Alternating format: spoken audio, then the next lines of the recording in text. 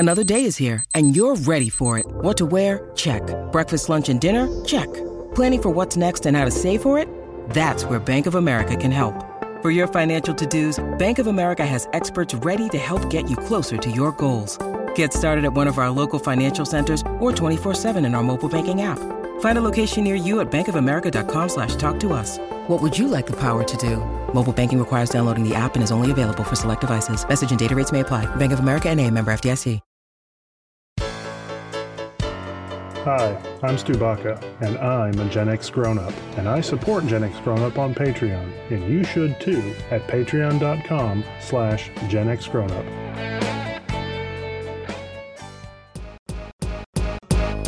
No life, no fun. Don't you know that you're a grown-up? Gen X Grown Up is a YouTube channel, website, and audio podcast you're listening to right now. All made for and by people who love exploring media, games, tech, and toys of yesterday and today through the eyes of Gen Xers who refuse to grow up. Your dinner cannot just be French fries. Basically, life sucks as a grown-up. Welcome back, Gen X Grown Up podcast listeners, to this backtrack edition of the Gen X Grown Up podcast. I am John. Joining me, as always, is George. Hey, how's it going, guys? And of course, you know Mo is here. Hey, everybody. I'm last again. You're last again. You can't make everybody happy, can you? Oh, my. Today, shopping malls are struggling to keep their doors open, but a few decades ago, they were booming. To many kids who grew up in the 70s and 80s, the mall was a favorite hangout, an entertainment center, a cafeteria, even a date night destination. In this episode, our parents have dropped us off at the front entrance, where we'll start reminiscing about the Generation X mall experience. Before we dive into all of that nostalgia, it is time for some fourth listener correspondence. In this episode, we got all of our correspondence from Discord. Very often, right after an episode drops, all of our followers who do keep up with us over on Discord at genxgrownup.com/Discord will jump in and post their comments and questions and criticisms and critiques right over there. Yeah, they're not shy. On the channel. They're not shy. No, they're not shy. no. So I've gathered up some of the most interesting and best comments from Discord from our most recent backtrack all about Netflix. So let's start. Captain Kiwi over on Discord about the Netflix backtrack said, another masterpiece. So I had to get that one in, of course. But he said, That means we have a previous one. We're not self-serving at all. No. Well, he was guaranteed to get the comment in that way. That's true. He said, I remember when Netflix was only DVDs. I thought, mail-in service, this company will never catch on.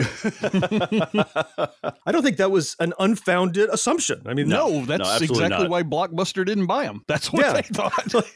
These knuckleheads Yeah. mailing movies around the country? Nah, never going to work. Similar kind of sentiment. Fat Tony over at Discord said, I remember when Blockbuster got into mail order and thinking, well, so much for Netflix. And again, that's also what Blockbuster thought, so much for Netflix. So they thought, we've got it. Yeah. No problem. We'll do what they do. Yeah, we know two people not to take investment advice from. There they are. Right. It's Fat Tony and Captain Kiwi. We'd mentioned later in that backtrack about Redbox, and Butter Spider of a Discord said, I still use Redbox pretty regularly. Interesting. Yeah. They've not gone anywhere. They're still, No. I see them out in front of my Walgreens. I see them in, Not everybody has easy streaming services to their television. So for the people who still have DVD boxes hooked up to their main TV in their living room, Redbox is a viable option for them. Yeah, I guess so. there's still that box when you walk, like there's the airlock in Walmart when you walk in the front door, but you haven't yet walked into the main store, like you get the shopping carts and stuff. I never see anybody standing at it, but there's a box there. People must continually use it. But, it's I mean, I still see them on the outside wall of CVS. Okay. Yeah. Look, somebody must be using them or they'd be gone by now. So clearly, Butter Spider's one. And another was Miss So over on Discord. She said, my mom and father-in-law still use Redbox pretty regularly. And in her area, they're usually close to entrances of Walgreens or a Jewel grocery store. Yeah. So, thanks all of you for commenting on the Netflix backtrack. If you want your comments read here on the show, you can hit us up over in Discord or, of course, an email. It's really easy. Just write us at podcast@genxgrownup.com. We read every single comment or email you send in, and most of them, like those we read here, will make it to the show. Yeah, especially if you start with a compliment. That is a guaranteed way to get in. Or you can say that George is wrong. We've established that. Yeah, Wow. that's true. Those two are guaranteed to be read. This is going well. Let's get the hell on and move into the main part of the podcast, can we? Let's move along. Yeah, let's move it along. Absolutely. I think that's an excellent suggestion. Let's move along into reminiscing about the Generation X mall experience right after this break.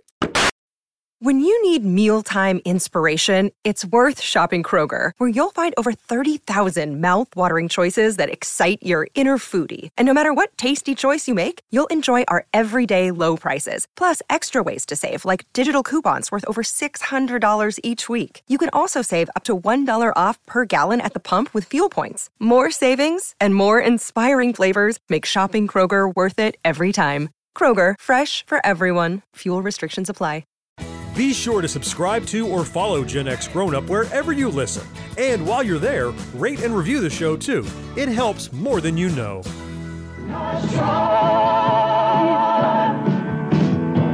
We've got it, a complete life-size animated circus with exciting animals, clowns, and more displayed throughout the mall. Be sure to register to win the money-free shopping spree, coupons in all 100 stores. Make your shopping day special. See the circus and register for the shopping spree at North Shore, routes 128 and 114. North Shore!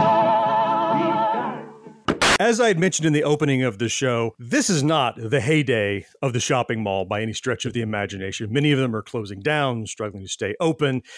In fact, if you go to your mall today, I see a lot of storefronts that are shuttered all day long. They have those metal grates down, or they're open because somebody just bought space in a mall just to open up like a pop-up store for a little while. Many stores don't stay open for a long period of time. But if you were a Generation Xer, if you were a kid in the 70s, 80s, and 90s, and you lived in an area where there was a mall, that was a hub for us. So much, in fact, that even though we've covered parts of the mall before, toy stores and arcades, we felt it deserved to backtrack itself to talk about the cultural impact the malls had on us. So why don't we first start talking about the rise of malls in America? Yeah, well, so I did a little bit of research to help us out here. There was a guy named Victor Gruen who came over to America in I think it was like the late 30s or early 40s, and he entered a contest to put this whole new design together, and that's what became the first layout of the very first indoor shopping mall, which is the Southdale Shopping Center in Edna, Minnesota. It opened in 1956, believe it or not. So wow, okay. It was so influential that Walt Disney himself was even quoted in an interview as saying that Gruen was his main influence for the ideas behind his design of the layout of Epcot. Which is, really? We know, one of those really cool places down in Disney World in Orlando. Really? That's interesting. I mean, in what way did he influence Disney? I'm sure, because the article didn't go into any details, but I'm pretty sure that it's all the hub and spoke design aspect, right? Okay. Because if you think about a mall, you've got the center of the mall, that's like where a lot of times the food court is or whatever, and then it spokes out, and then you've got, on the very end of it, you've got the anchor store, and that's kind of the way that Epcot is designed, right? It's got that big spaceship Earth in the middle, and then it spokes out into the different worlds and lands and parts of Epcot. Right. Well, like the organization of it, how you have that region, and that it leads you from one place to the other, so you can kind of move around there and kind of get lost in it. And in this case, it's worth mentioning, when we say malls, we're talking about that type of indoor promenade mall, not the strip mall where you pull up your car and park and walk in. It's that I walk in the front door and get lost inside with all of those things. It's funny you mentioned, Walt Disney had this influence for Epcot from malls. Often I felt as a kid when I walked into malls, it was kind of a Disney-esque feeling a little bit. And I grew up in Central Florida. Disney was a big part of my life growing up.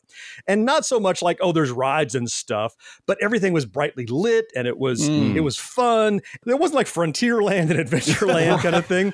There was the clothes region a little bit, and there was the toy region. There was the entertainment kind of, video games and computer games and things like that. There were areas of the mall, and it felt to me kind of Disney organized. So it's funny that there was that connection already, that I had that association myself. Yeah, I mean, rather than the mall being Disney-esque, it sounds like Disney is mall-esque. Mall-esque, right. It's the other way around. Based on the timing. We talked about, John, you said nowadays malls are kind of falling apart. They really started to grow into prominence over that 20-year period. By 1975, shopping centers accounted for 33% of all retail sales in America. Jeez. And I miss it. I really do. 1/3 of all sales happened in malls. That's crazy. You're talking about retail sales.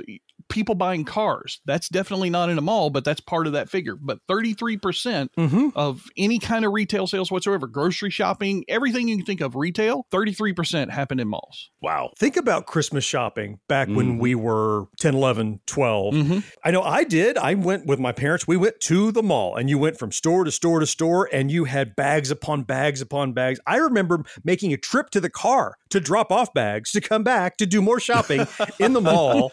And I can't remember the last time I can remember going to the mall and not bringing anything out lately. If I even found anything worth buying at all, sometimes I go to the mall just to look around and go, yeah, that's what I'll buy on Amazon maybe later. And it's just kind of like just a showroom floor to see what I might buy online later.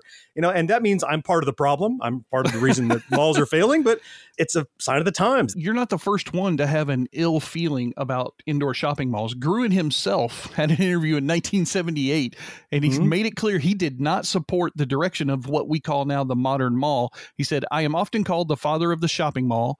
I would like to take this opportunity to disclaim paternity once and for all. I refuse to pay alimony to those bastard developments. They destroyed our cities. Holy crap. Yeah. Wow. He sounds like me. Yeah. He has some strong feelings about George this. and Mr. Gruen would get along well, right? Yes, we would. So I think he was talking about how it like sucked the city center into the malls and like the mom and pop stores. All the Main Street USAs. Yep. And this was 78. This is before even like the big box stores were doing that, how the malls were kind of sucking the life out of downtowns. Yeah. Yeah. Yeah. I mean, it still continued to grow despite his reservations. They continued to build at a rate of over 1,000 malls per year. And in 1986, Consumer Reports, for those who remember what Consumer Reports is, they named the shopping mall alongside the birth control pill, antibiotics, and the personal computer as one of the top 50 wonders that revolutionized the lives of consumers. Wow. Yeah, that makes sense. I wouldn't have thought to put all those things with the mall, but yeah, me too. Apparently in that list, they all went together. Well, all of that is how we got here, and the mall is tightly and integrally intertwined with the Gen X experience. So let's talk about how Gen X is associated with the mall. So our pop culture, first of all. Think about all the pop culture references that are tied to malls. What about our films? Oh, yeah. One of my favorites of all time, Dawn of the Dead. Yeah. Yep. The whole thing in a mall. The whole movie is talking about retail consumerism, and it happens mostly in the mall that they trap themselves in. I love that film. Yeah, I think it was a mall in Pittsburgh, of all places. When I went to college there, I think like we tried to take a trip out to visit it, but they wouldn't let us in. It absolutely was. It was a real mall in Pittsburgh. I still remember the scene from the Blues Brothers when they're driving through the mall. Yeah. We just talked about that a few weeks ago. Yeah, look, they have everything. You know? They have everything in this mall. Fast Times at Ridgemont High. Oh, that was all about, high school teenagers and everything. And a lot of the scenes were centered around the Galleria, the mall there, where two of the girls worked over in the fast food place. The little nerdy kid was the ticket taker at the theater, and the slimy kid who sold and scalped tickets. He kind of hustled in the mall, went around to the arcades and sold his concert tickets and everything. But everything was centered around either the high school or the mall in that movie. Oh, yeah. Yeah. Well, the Duffer Brothers were looking to kind of invoke the 80s in Stranger Things, and the majority of season 3 of Stranger Things took place inside of that mall. Yeah. Right? Yeah. Like the big showdown took place in the mall. Yeah. Oh, that's right. Yeah. I guess we have to mention like mall rats. I mean, come on. I mean, sure. Oh, of course, mall rats. Yeah. If we forget I that, love somebody's the definitely smell of commerce in the morning, as Brody would say. Yeah, that was Kevin Smith's second film. It's not as lauded as some of his other films, but he really enjoyed making that movie. I've seen in interviews he's talked about multiple Bill and Ted's Excellent Adventure, when they bring back all the historic figures and they spend all the time in the mall so they get to know, local culture. The mall at San Dimas. Ziggy Piggy, Ziggy Piggy. Right. We can't forget the Twin Pines / Lone Pines Mall, which is what kicks off and wraps up Back to the Future. Right out in the parking lot. It's all about the mall, right? It's what everything takes. I've even seen a recent commercial that has like these two guys walking out in front of a mall facade, and the mall is the Twin Pines Mall. And I'm like, that's awesome. See there? Yeah. Is that connection? And doing some research, I was really surprised at like how big malls still are. Right now, there's like something like over 46,000 malls in the United States alone right now that are open and operating and doing what they have to. Trying to. Yeah, do their best. Yeah. California has the most malls, go figure, with over like 6,200. That makes sense to me. After having lived out there, they were every other block there was a mall. There's a mall. Yeah. And they said that over 200 million people visit malls each month. Well, let me tell you why it's not happening here in America. I looked up some statistics as well, Mo, and out of the top 50 malls by leasable gross area, like land mass, whatever. Right. There are only 3 in that top 50 that are in America. Everywhere else is China, the Philippines, Thailand. They have these huge, ginormous malls. I've been to one of them in the Philippines, and it's just ridiculous how big those centers are and how full they are. I mean, every time we went to that mega mall in the Philippines, it was wall-to-wall people, and every little storefront was wide open for business. There wasn't a single empty spot, unlike you come back here to Tallahassee, and if there's 5 stores open in the mall, you're shocked. Yeah, that's not the case here in the United States at all. Yeah, no. I mean, we have malls here, but when I visit one, I won't say it's a ghost town, but it's definitely a shadow of what it was that we experienced when we were kids, kind of growing depressing, up. Actually. Like our biggest mall is only number 7 on that list. It's the Mall of America. Everybody knows. Right. Oh, yeah, the massive one. Yeah. It's number 7 on the list of largest malls in the world. Holy cow. Yeah. There's a great YouTube channel that I'll shout out, run by a guy named Eric Pearson called Retail Archaeology. Oh, yeah. Watch a lot of those videos. Have you? Yeah, it's a super zen kind of a YouTube channel to watch. This guy just takes his camera, sometimes it's his phone or his webcam or a kind of a GoPro, and he will just walk around old, either dead or dying or about to die malls or shopping centers or anything that's retail, but a lot of them are malls. And some of them are notable, like you'll walk around the Lone Pine or Twin Pine Mall, whatever, historic, kind of scenic malls, and just look at what it used to be, how it was. He does a little bit of research on them and talks about what they look like. And he'll go back to them years and years later. He'll go, we've last visited this one 2 years ago and look at it now. Or he'll go to a Kmart when it's closing down or a Best Buy or something. And he's been running this for a while. He's got over 100,000 subscribers, and he goes and documents these, what used to be pinnacles of consumerism here in the United States, and watches them slowly shut down, shutter their doors. No longer a thing really that they used to be. If you're interested in this kind of thing, it's really worth watching. Actually, on that same note, I found a website called deadmalls.com.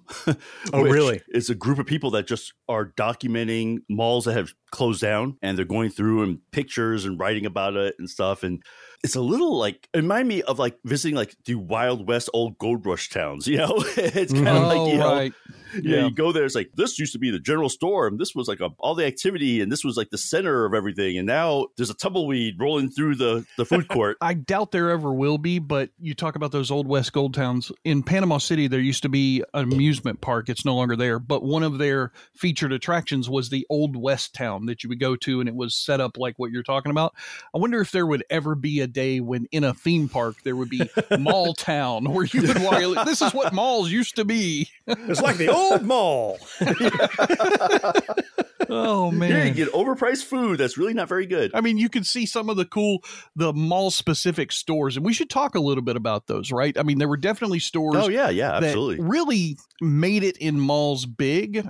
They may not have only been in malls, but they were definitely linked with malls more than anything else, like Babbage's, the software place. Remember that? Oh, gosh. Yeah. I didn't go to malls to buy clothes. My parents bought my clothes at Kmart. That's where I got my clothes. There you go. We bought you 12 pairs of Husky pants. You're done for the year. But when it's time to go to the mall, I went. There were types of stores I went to, and computer stores, that kind of thing. Babbage's, absolutely. Remember Software, Etc. was fun. You would walk through. I remember Electronics Boutique. That was EB. Oh, yeah. EB. Yeah. EB.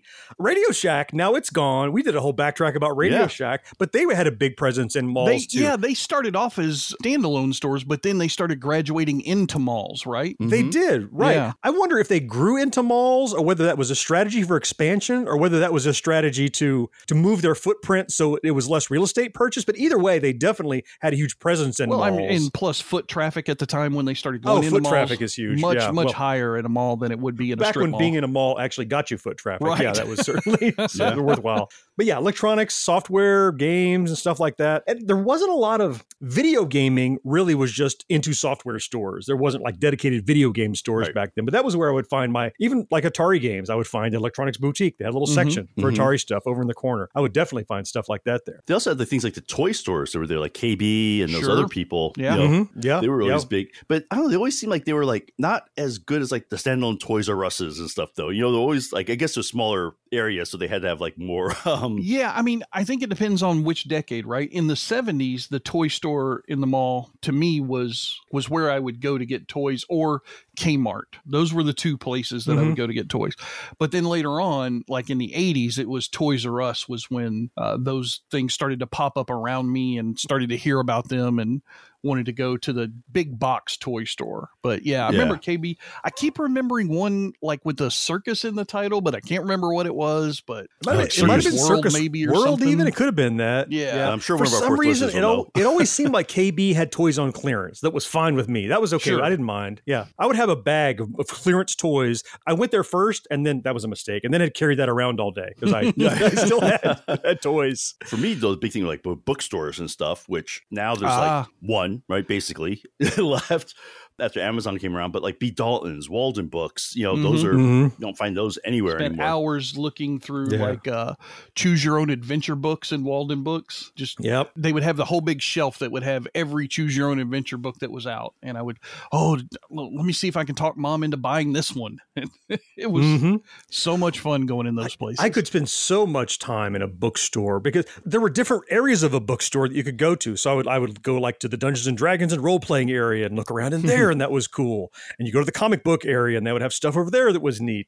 I learned the secret code. You could go to the photography area because often you could find books there that had naked ladies in it. That was cool. that was interesting. But it was photography. It was all artful photos. It was very cool.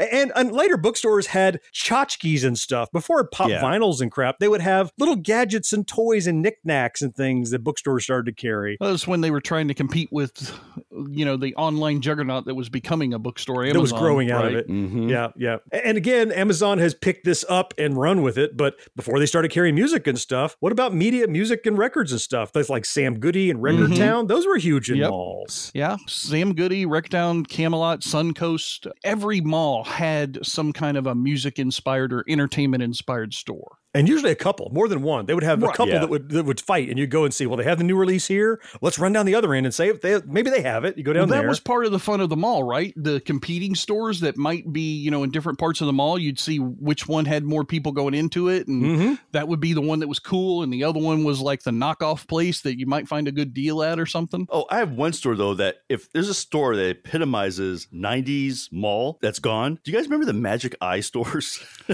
Oh, yeah. Those goofy in posters. Mallrats, right? That was one of the big story. The B storyline in Mallrats, the guy couldn't see the Magic Eye poster. Just cross your eyes. No, look at the dots. Make it one dot. It works.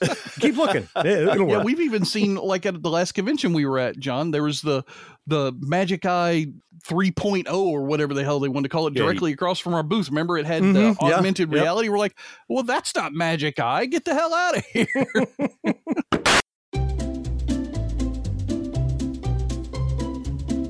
Hello, and welcome to Novel Conversations, a podcast about the world's greatest stories.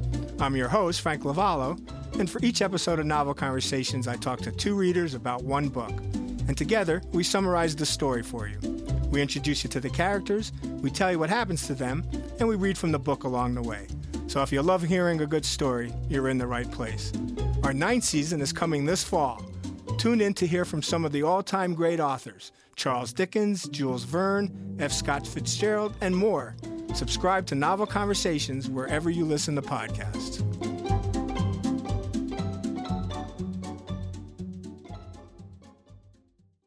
You're listening to Gen X Grown Up. But if you have a friend who's not yet listening, why not? Tell them about us. They'll thank you later. The moment you arrive, something special happens at SeaTac Mall. Every one of our 106 stores and restaurants offers so much variety and with such style. A friendly, relaxed atmosphere to shop in, and events on the mall every week. Start your back-to-school shopping at SeaTac Mall, where something special happens the moment you arrive. Now there's a good reason the people come back to SeaTac Mall. Well, we've started kind of detailing what the malls were like, just physically and technically, but the larger part of the mall experience, especially as kids growing up in that era, was the culture around the mall. We've got to highlight what it was like as a kid, because as a kid, you had the neighborhood and then you had school. But boy, if you could get your parents to drop you off at the mall on the weekend, this was a huge part of the culture of being a kid. Wouldn't you guys agree? Yeah, I mean, for me, probably around the age of 13 or so, that's when that started to really hit, was wanting to go to the mall. And that was before I had my driver's license at 15, 16. So always having to, Mom, I want to go to the mall. And she'd be like, well, I don't have anything I want to buy at the mall. Okay, but can you just drop me off? You're 13. You can't be in the mall by yourself, But, I wanted to go to the mall. You wanted to hang out with your friends and stuff. All day, please. All day. Just leave me there and pick me up when it's closing. I have to tell you guys that this is not necessarily a shared experience, because I grew up in the city. There weren't malls. Oh, no. Oh, New York didn't have malls? Really? There was one out in Queens. There was a couple out in Jersey, but they weren't like hangout places, really. Huh. No, really. You just went there to shop and that was it. That was it. Pretty much it. Go. Yeah. And when we did go, which was pretty damn rare. Wow. How boring. Oh, I know. That's sad. I missed out on all that stuff. The malls were always just that thing you saw in the movies.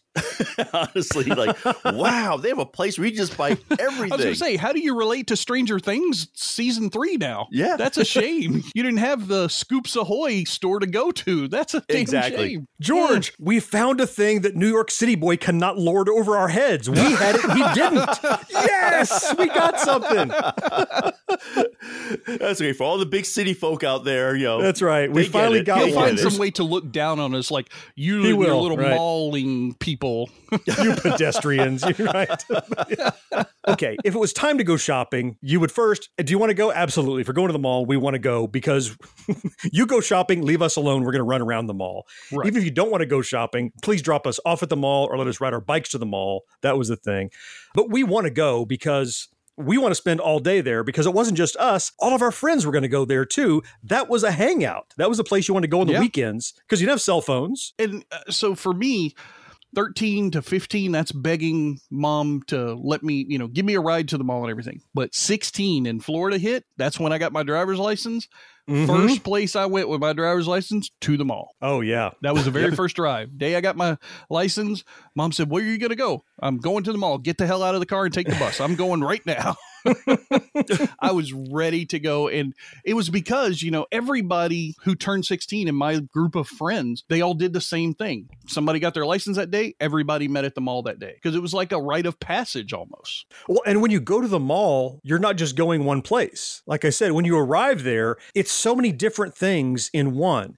You're not just walking into a store. You're walking into this enclosed place. So you don't have to drive to lots of places. There are places to sit. We're going to talk a little bit about places to eat. There are places to shop. There are places to play. There are places to hang out around the fountain. There are places to chit chat with your friends about, hey, did you hear about such and such got in a fight after school? And yeah. It's the grapevine, right? It's like you get to find out about what was going on and the things that maybe you couldn't talk about in school. You didn't have time to talk about in school because you're in between classes. This is where you could actually spend all day. All that social stuff in between classes was concentrated into mall time because you're all together. Actually, from hearing the way you describe it, I kind of understand where Gruen was talking about how this took over Main Street, right? It did. Yeah. Because that was Main Street, right? That you kind of sound like you're describing it. You're describing like old Midtown Main Street, what that used to be, where you had the soda shop, and you had this, and you had all your stores, and everything was just on that one spot, and it kind of congregated everybody. It seems like mall sort of took that over. They essentially took Main Street USA and put a roof over it. That's what the indoor mall became. Interesting. And then they moved it away from Main Street, and that's what killed Main Street. But I know, John, you talk about experiences, who broke up with who and everything. I distinctly remember one of my first how do I say it? Like romantic encounter experiences at a mall. So wait, it was at the mall? That's a great euphemism. Good job. No, it was very odd. So it was before I got my license, I was being dropped off and picked up at the mall by my mom, right? So I got dropped off, went to the arcade, played a bunch of games, went outside to wait for her at the designated time that she was supposed to come pick me up. And I'll never forget, I'm sitting outside, I'm 15 years old. I've got my high school gym shirt on that's got the high school's name on it, gym class, whatever. And this group of slightly older teenagers, like I think I was 14 or 15 at that point. They were probably 16 or 17 or something. 4 or 5 girls, a couple of guys, they all coming out laughing and having a good time. And I'm just sitting at the designated pickup spot. And this group of the girls comes over to me and they start saying, "Oh, he's so cute," and all this kind of stuff. And one girl starts like putting her fingers through my hair and plants a kiss on me out of nowhere. Now, I am sure that this was some kind of dare that they cooked up as they were coming out of the mall. It had nothing to do with my cuteness or anything else. Your hormones didn't care about that, though. No, they didn't. You were fine with it. But from that point forward, that mall and that spot in that mall, I know exactly where that is. I know exactly where I was sitting. And when you walk by that, that memory triggers in you. And that's the way that malls are. You go in a mall that you've been in as a child and you remember, this is where this store was, or this is where I sat with my friends when we ate corn dogs on a stick, or whatever it was. You know, this is when I found out that so-and-so had broken up with so-and-so, so I could go ask her out now, you know, all that kind of stuff. That was all in the mall when I was younger. It's those little touchstones, you know. And you talked, Mo, a little bit about how the Main Street came inside, and George said it just put a roof over it. But it was more so for youngsters, for teens like us. I don't think it was the same experience for adults. Adults didn't care. Adults had cars, and they didn't want to socialize like we did in the same kind of way. That I don't know how to explain it. Kids they're going to puberty, and they're having the socialization anxiety, and they have their own kind of socialization issues. The mall gave us that place where we all knew to gather, and we all knew that we could be dropped off, and adults were comfortable dropping us off there. Because just stay inside the mall. We feel comfortable with you being there. And it was kind of our place. Adults didn't go and hang out and run around and goof off and act a fool, but we did. And we were plenty happy with that. It was totally fine. We didn't feel like we were being abandoned. We felt great. Leave us alone. We were fine here. I would say that you could term our generation as children of the mall. I mean, really. I'd agree. Yeah. I know Mo didn't because he's in New York. He was children of the bodega, but. When you said that, all I kept thinking was children of the corn. I'm like, oh, that's what you guys were. Huh? Definitely not the same influence. But I mean, I think it was where we had a large part of our social upbringing, right? My parents, their social upbringing happened on what Mo termed, Main Street USA, right? But my generation, we grew up in the malls, the 70s, the 80s, the 90s. A lot of memories that I have from that era relate directly to time I spent in the malls. Yeah, it did for me. I actually had dates where the date was going to the mall because there was a movie theater at the mall. So when you're a kid, what's the laziest date possible? You want to go to the movies? It's easy. You can go to the movies. That's easy, right? You want to eat? We can eat at the mall. You want to go to the movies? The movies at the mall. You want to go to the record store? Record stores at the mall. You want to make out? There's a bench at the mall. Everything can be done at the mall of a respectable date. That can happen. Yeah. And respectable date. We should I did say that. I said respectable date. That's right. And I remember having full dates that took place. I parked, the whole date happened, got in the car and went and dropped off my date because all the entertainment was there. And plus everybody got to see, look, John's on a date. They see who you're on a date with. Right. You see other people who they're on a date with, and you say, oh, I saw such and such was on a date with such and such. And we talked about that grapevine, all right, well, now we know they're a couple and they're a couple. It was part of that intermingling kind of socialization. So on Monday morning, you're like, hey, did you see who was out on a date down at the mall? That became part of that. And then when you're there on the weekends, just like in school, the cliques that you're with in school, I think that carried over into the mall too. Oh, yeah. The people you hung out with at school were definitely who you hung out with at the mall. I mean, it was, if you were the jock, you were going to hang out with your football teammates. If you were the nerds, you were going to hang out with your Dungeons and Dragons friends, maybe even play a game on one of the tables in the food court and stuff. Because not unheard of. It was a safe place, right? It was, like you said earlier, we didn't feel like it was a place where we had to look over our shoulders or anything. We could be ourselves hang out with our friends and do all the things that we wanted to do independently of our parents' influence. Like if you go to your house, your parents are still going to nag you, right? You guys want any chips and soda? Unless you're George's mom, right? Do you want pork chops? Right. My mom would ask everybody if they wanted tacos and then would make tacos for me. John remembers. Oh, yeah. Yeah. Wow. That's right. That's a great mom. Your cliques, absolutely. That core group of friends, that's who you made plans with Friday after school. All right, are we going to the mall? Yeah, let's go. Yep. Let's meet there tomorrow at 10 a.m. right when it opens. I know that I did plenty of Atari cartridge trading at the mall. I brought a bag. We did some swapping, and I wasn't meeting with the jocks. I wasn't meeting with, the other groups. I was meeting with my friends who we just didn't have all the luxury of hanging out at school to do that. You got together with those friends you wanted to hang out with at school, but couldn't. You met at the mall and spent that time there. It was great. Well, hey, podcast listener. My name is Vince, and I'm the host of a show called The RR Show. It stands for Reddit Readings. We're going to sit down twice a week, and I'm going to bring you the most entertaining stories from all of the best subreddits that exist online. Things like malicious compliance, petty revenge, hey, lady, I don't work here. Oh, there's so much more. Lots of great stories and things you won't believe. Like the one time this dude was caught in a bathroom with his friend and he was slapping them because that was the only way that he could actually legitimately help them. A mall cop comes in with a taser. Oh, yeah, the rest is history. It's going to be fun. There's, I don't know, I got like 20 seconds left, so I don't got much more time to tell you another story. But just join me on The RR Show. It's from Evergreen Podcast, produced in partnership with Wessler Media. So The RR Show, wherever you get podcasts, subscribe today. And it's like an adult story time. Let's hang out together. The RR Show. Subscribe today wherever you get your podcasts. Each episode of Gen X Grown Up has show notes loaded with links where you can learn more about our topics. And there's even more to see and hear over at genxgrownup.com.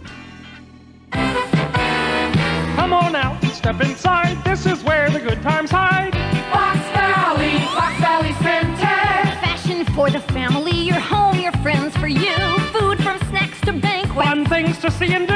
The weather here is perfect. The trees are always green. Nice folks are here to greet you. So why not make the scene? Fox Valley Center. And look what they have for you this week. With my limited mall experience, unlike you guys have, and looking at for more from like an outsidish kind of perspective, it seems like the food court was like super important. And am I misreading that, or is that the way it was? No, you're spot on. Okay. That hub and spoke thing we were talking about, the food court was absolutely the hub of the mall for people my age. Anywhere from 13 on up to 20. The food court was where you could sit, hang out, you could grab the empty table, pull two tables together if you had too many friends to sit at one. That was absolutely where you needed to hang out. Yeah, I mean, you start with the logistics. So if you got dropped off there because you couldn't drive, you're stranded there. Now, I don't use stranded negatively. We were happy to be stranded there. That was okay. But if no ride, you're going to get hungry and you're going to eat there. But more importantly, it's part of the social aspect. Let us break bread together. You're going to eat with somebody, right? So if you're kind of hanging out with people, maybe you're kind of flirting with somebody, hey, you want to go share an Orange Julius together? You want to go? There was always a ice guy's cream table and a girl's table. You're right. There were always those two separate tables, and it was that weird thing like in the Karate Kid movie where they had the two fire pits. How are you going to make that bridge to go over and talk to that person? Send somebody over there. Ball at them or something. But I mean, food is always a bridge between people in general, and so the food court was that bridge between people. You got to hang out. It wasn't just school lunch where you're rushed and you get to pick what you want. Somebody's going to get one thing, somebody's going to get something else. You get together, you sample other foods. And it was a huge part of it. Absolutely. You're right. Oh, and you want to talk about food. First of all, the first thing I want to talk about are the cookie shops. Great American Cookie Company. Oh, used to love going up giant ass cookies that you always wanted for your birthday. Remember those big pie cookie things that were like 27 inches across or whatever? The big soft cookies, right? Yes. The nice. Oh, yeah. You get like 4 of them for $1 and stuff. And if you bought 6 of them or a dozen, you got discounts, kind of like the quarters at the arcade machine when you would get tokens and stuff. Oh, love Great American Cookie Company. My favorite. I know to get George for his birthday now. Yeah, give me some cookies. I'm a happy man. You get snacks all the time. I walk around with like Auntie Anne's pretzels you could get. Yeah, those were cool. Some of these I feel like were only at food courts. Sometimes they would pop up like at airports. They're kind of like food courts also. know. But we need to go into the Mallrats genre to define the food court, right? Because apparently in Mallrats, if you watch that movie, the contiguous area where all the food restaurants are located, that's supposed to be only the food court. But then Brody's thing was like, no. That is like something like Auntie Anne's, which is not part of the food court. It's a temporary spot for designated mid-mall snacking. Because it wasn't in the food court necessarily. It was technical. Like a little kiosk mid-mall that was outside. snacking. Right. Yes. Yeah. Oh man, those were so much fun. Orange Julius, John, you mentioned, that was the one that it was a big thing when I was a young person. They didn't have an Orange Julius in the newer mall. It was in my older mall. So I didn't see it as much, but I remembered loving as a little kid going to Orange Julius and getting stuff at that place. I never had an Orange Julius as a kid. I had it recently, like in the last 5 years. It's awesome. It is. It's orange whip, 3 orange whips. I mean, it's a dreamsicle that's melted. Yeah. It's kind of like this creamy, orangey, slushy thing. Yep. Oh, it's good. And they sold other stuff there as well. They sold hamburgers and French fries and stuff like that. But that treat, that frozen treat was it. I was blinded by the Orange Julius part of it. That was that was the best part that I tried there. Great. There's a food court store called Hot Dog on a Stick. What do they sell? Well, oddly enough, they sell hot dog on a stick. Regular hot They dog. sell hamburgers. Breaded ones like a corn dog, things like that. But talk about truth in advertising, right? Yeah. What do we call this store? I've got an idea. Let's just keep it simple, right? Right.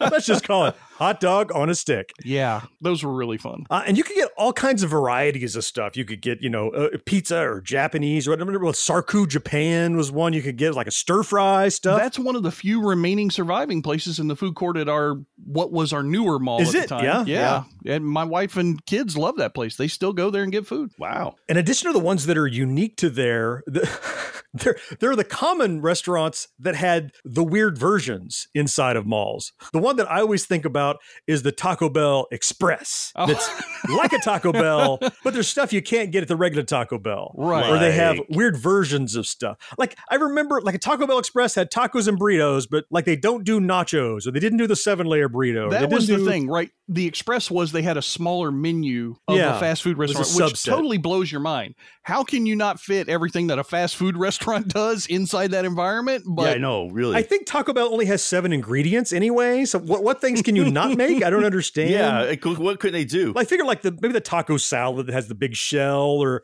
I know that was one that I always went to because I was a Taco Bell nerd. I remember going to the mall here in Jacksonville, and like there was Sbarro's there, and I remember Sbarro's when you go to the standalones, they had all sorts of Italian food, ziti and all that stuff. Where this one only had pizza. That's it. Right. Oh, it was just a pizza place. Just pizza. The one that was here in our mall, it did have the pizza stuff. They did eventually start offering like pre-made ziti and things like that, and the calzones and stuff. But I didn't realize, because I didn't grow up in New York, I didn't realize Sbarro was a standalone franchise first. I thought it was just a mall pizza place because there was always a mall pizza That's place. what I thought. Mm-hmm. Yep. And the McDonald's would sometimes, not a lot. I didn't see tons of McDonald's inside of malls, but when I did, it was like a McDonald's Express too. They didn't have everything. Like, I don't think you could get the McDLT at the McDonald's that was in the mall, the special things. It didn't have the McRib that was it was like the old McDonald's, like it had cheeseburgers and fries and that kind of thing. Yeah, never like had McDonald's milkshakes. Light. Yeah, it was. Yeah, no milkshakes. Which is that's just like a travesty. That's normal McDonald's now with those stupid McDonald's anyway. Machine's broken all the time, but they wouldn't. Machine's broken. Oh, God damn it. So no McFlurry, no milkshake, no ice cream. Yeah, none of that stuff. Well, speaking of ice cream, and I don't know if this is a food court thing or maybe it's the mid-mall snacking opportunity thing, but every mall, the first place I ever heard of them in malls was Dippin' Dots. Yeah, me too. Like the deep frozen on... was it dry ice stuff? It's really just ice cream that's flash frozen in those tiny little dots. Mm-hmm. It's ridiculously expensive. But it's the ice cream of the future. Oh, yeah, of the future. You get like a quarter cup for $6.99. It's crazy expensive. Doesn't taste any better or different. It's just ice cream. As soon as it melts a little bit, it's just slushy ice cream. It's not the flavoring, it's the texture. That's what you're buying. You're paying for the texture. The CO2 that created the little frozen frozen pellets. That's what you're paying for. But I remember those. There was always an ice cream store in the two malls here in town. But Dippin' Dots, I remember when that got popular, probably the early 80s, I think was when I first saw it in the mall. Mm-hmm. And I've since seen them a lot of places. I see them like on push carts in lots of museums and stores and stuff. But I first saw them in malls. Dippin' Dots, again, of the future. And here we are in the future. And I don't see Dippin' Dots at the store. I remember anywhere. them in Future World at Epcot. Yeah, me too. And now Future World is gone and Dippin' Dots are still around. Yeah. Now, I had read that, I didn't realize this, not in my mall, but Chick-fil-A started as a food court restaurant first. That is not true. No? Sir. What? Are you sure? Really? I'm absolutely positive. Okay. And let me tell you why I'm positive. I went to a private Christian high school here in Tallahassee, Florida. Okay. And as you know, Chick-fil-A is run by devout Christians. That's what the whole family started everything on. So our school provided most of the employees for the local Chick-fil-A's here in Tallahassee. It was just the way it went. Right. And as those kids graduated high school, they became the managers of that thing. Turns out Chick-fil-A at that point was making people take history classes of their franchise. So my friends who would get jobs at Chick-fil-A, I never did because we owned our own store and I had my own job. They would come back and they would talk about the history stuff of it. The first restaurant. It's like becoming a naturalized citizen, like you can take a test to get a job there. Yeah. Exactly. Well, the way that Chick-fil-A started, they had a restaurant called the Dwarf Grill in Hapeville, Florida. No, it was not I called swear the to Dwarf God, Grill. That's what it was called. Would they grill dwarfs? What the hell was this? No. I mean, after hot dog on a stick, I'm expecting truth in advertising. Right. It later got named Dwarf House because they thought better. Dwarf Grill was inappropriate, I guess. I'm not sure. That's much better. Yeah, and that's that's better. where they invented the chicken sandwich. It was a few years later that they found, like in 61, that they found those pressure fryers that they now use in every Chick-fil-A restaurant. To make fry their stuff. Yep. Yep. And then it was, I think, around 63 or so when they first went into malls. Okay. But the very first restaurant was in 1946. That was the Dwarf Grill. Okay. But I think it was when they changed their name to Chick-fil-A, maybe, was when they opened in food courts. Yeah, I mean, originally it was Dwarf Grill, then it was Dwarf House, then it was Dwarf House Chick-fil-A. Dwarf House Chick-fil-A. And then when it just got Chick-fil-A name was probably that one in a mall. I'm going to just start calling them Dwarf House from now on. I think that's the new name for them. Actually. I think that's more clever. Yeah, I'm going to stick with that. Okay. Oh my God. Are you tired of seeing your teen or young adult struggle on a path that clearly isn't the right fit? Is your teenager confused about which direction to take after high school? The future of work is changing rapidly, and our kids need to know all of the options available after high school so they're empowered to make the choice that is best for them. In each episode, we explore the latest trends that are shaping the opportunities of today and tomorrow. I'm your host, Betsy Jewell, and this is the High School Hamster Wheel Podcast. If you're a die-hard Gen X grown-up, you can pledge your support by clicking join on YouTube or by becoming a patron at genxgrownup.com/Patreon. Get carried away. This Wednesday, the Wausau Center Mall opens with a burst of excitement. It's a new shopping center with colorful, sensational stores, a variety that seems endless, a fun place to shop. You'll find the things you like for the people you love in a bright, new atmosphere that will make your spirits soar. Get carried away. Grand opening is this Wednesday at the Wausau Center Mall. Where you'll find shopping's fun. Shopping's fun again. We're definitely not going to finish this podcast without talking about something that we talked about in a recent previous Backtrack podcast, and that's the mall arcade. Oh, yeah. For the three of us especially, I know, Mo, you didn't have malls, but you definitely had arcades. So absolutely, you can relate to that part of the experience. Going to the mall, there were two places I gravitated towards: food court and the arcade. And I probably spent more time in the arcade than I did in the food court. But kind of ping pong between them like a pong ball. Go back, get them a hot dog on a stick, come back to the arcade. Go back. Or get a dwarf on the grill. And scrounge around the food court tables for quarters that people dropped and take them back to the arcade. Yep. But I would say that other than in a place like New York, big metropolitan city that maybe didn't have the same space available to it, I would say that arcades are very closely related to malls and the mall experience. They certainly were for me. I mean, I associated the mall with arcades. Before I saw them popping up as their own standalone things, which they certainly did in the heyday of arcades, I saw them appearing inside of malls. They would, hey, here's an old closed down store, and they would open up, and there were chains of arcades. It wasn't just mom and pop arcades. They were big all over the country. Barrel of Fun, you know very, very well, George, because you worked at a Barrel of Fun, right? I did, yeah. It was, Barrel of Fun was owned by Namco at the time. So, oh, really? Wow. Yeah, and working in an arcade is obviously a different experience than playing in arcade. I started off playing in, early days of high school, and then right after graduation, I started working in. And it's just like Kevin Smith's first movie, Clerks. When you walk into a place to buy something, you see one side of that experience. But when you're working in that experience, you see a completely different side of that. And you're like, Jesus Christ, that kid's got snot bubbles. I hope he doesn't get any tickets. I really don't want to have to touch that kid's tickets. I remember that Barrel of Fun because the entrance of it, if you can find a picture online, maybe, was that wooden circle that you walk through. It was the top of the barrel. You were walking into the barrel. And the floor was kind of wooden right at the entrance, and it was that creaky kind of because of that wood floor. And just that sound, like it was accidental. But for me, it was like, oh, that was part of it. Walking through that Barrel of Fun, creaky wooden kind of thing. I loved that. And that meant I'm at the Barrel of Fun now. Yeah, I think I mentioned it before. They built, you remember the little glass cabinets that all the prizes were in for the ticket games? Yes. Those were constructed specifically in their size to be 10 tickets long. They were the right length. I remember that. Oh, the trivia you mentioned. So we could start the ticket tape at the top of the counter and then rip it off at the end. That was 10 tickets. And you just boom, boom, boom, boom, boom. Okay, you've got 103 tickets. That was how we counted them because we didn't have scales that were calibrated that well. Tilt was another one that was out there quite a bit. Love Tilt. Yeah. We had 2 of those in Tallahassee, one in each mall. They were big, a lot of neon, I remember, in Tilts. Yeah. Black light, neon, the black carpets. Did you guys have a preference when you had a mall? Like could you go to a certain mall because its arcade was better than the other? Absolutely. Did you?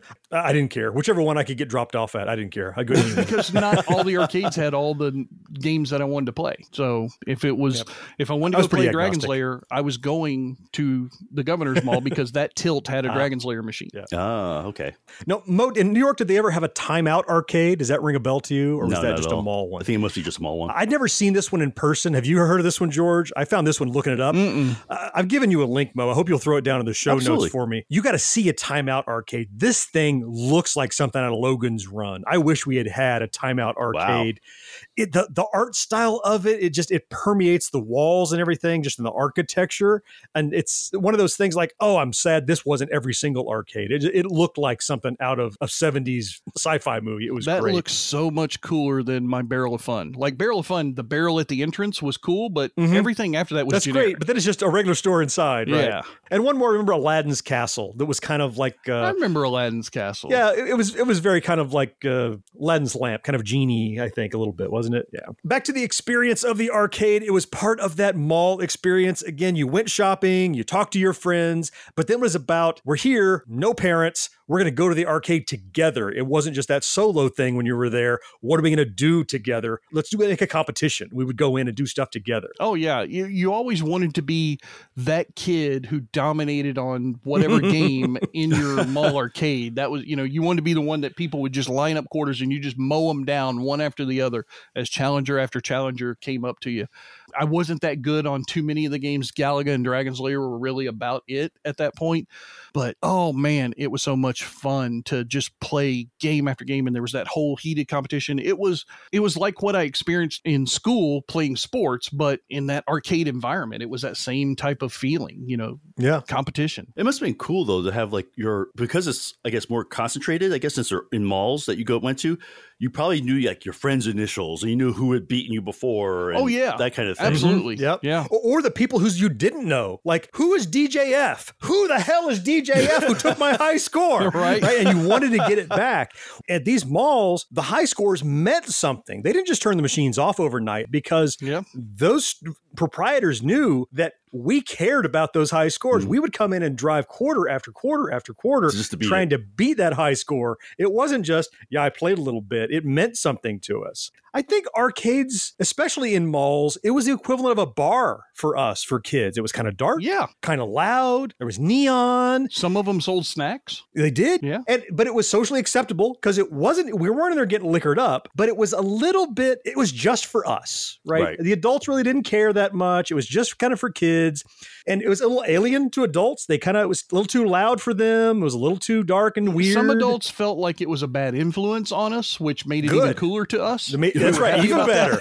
Even better. It was kind of like Dungeons and Dragons. That's going to lead you towards Satan worship. And, the arcades, that's going to lead you toward drugs. And we were like, I don't care. I'm kicking your ass at Pac-Man, old man. Let's go.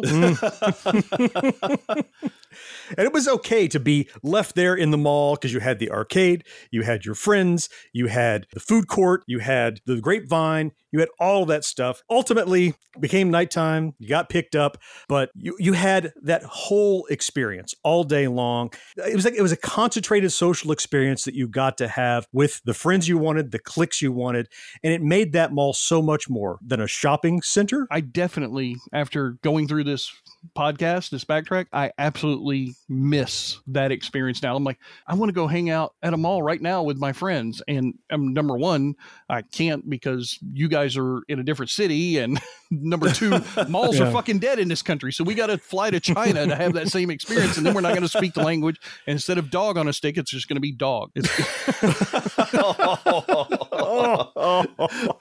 Dwarf House has a whole new meaning there. Right. We do dwarf on a stick. Maybe we could do that. Right. Is that a thing? Perhaps. Oh, terrible. Oh, thank you for reminiscing with us on this backtrack all about the Generation X mall experience. We'll be back in a couple of weeks with another backtrack, of course. Next week is the regular edition of our show. Until then, I am John. George, thank you so much for being here. Yes, sir. Mo, I appreciate you, man. Always fun, man. Fourth listener, it's you we all appreciate most of all, though, and we will talk to you next time. Bye-bye. See you guys. Take care, everybody. No life, no fun.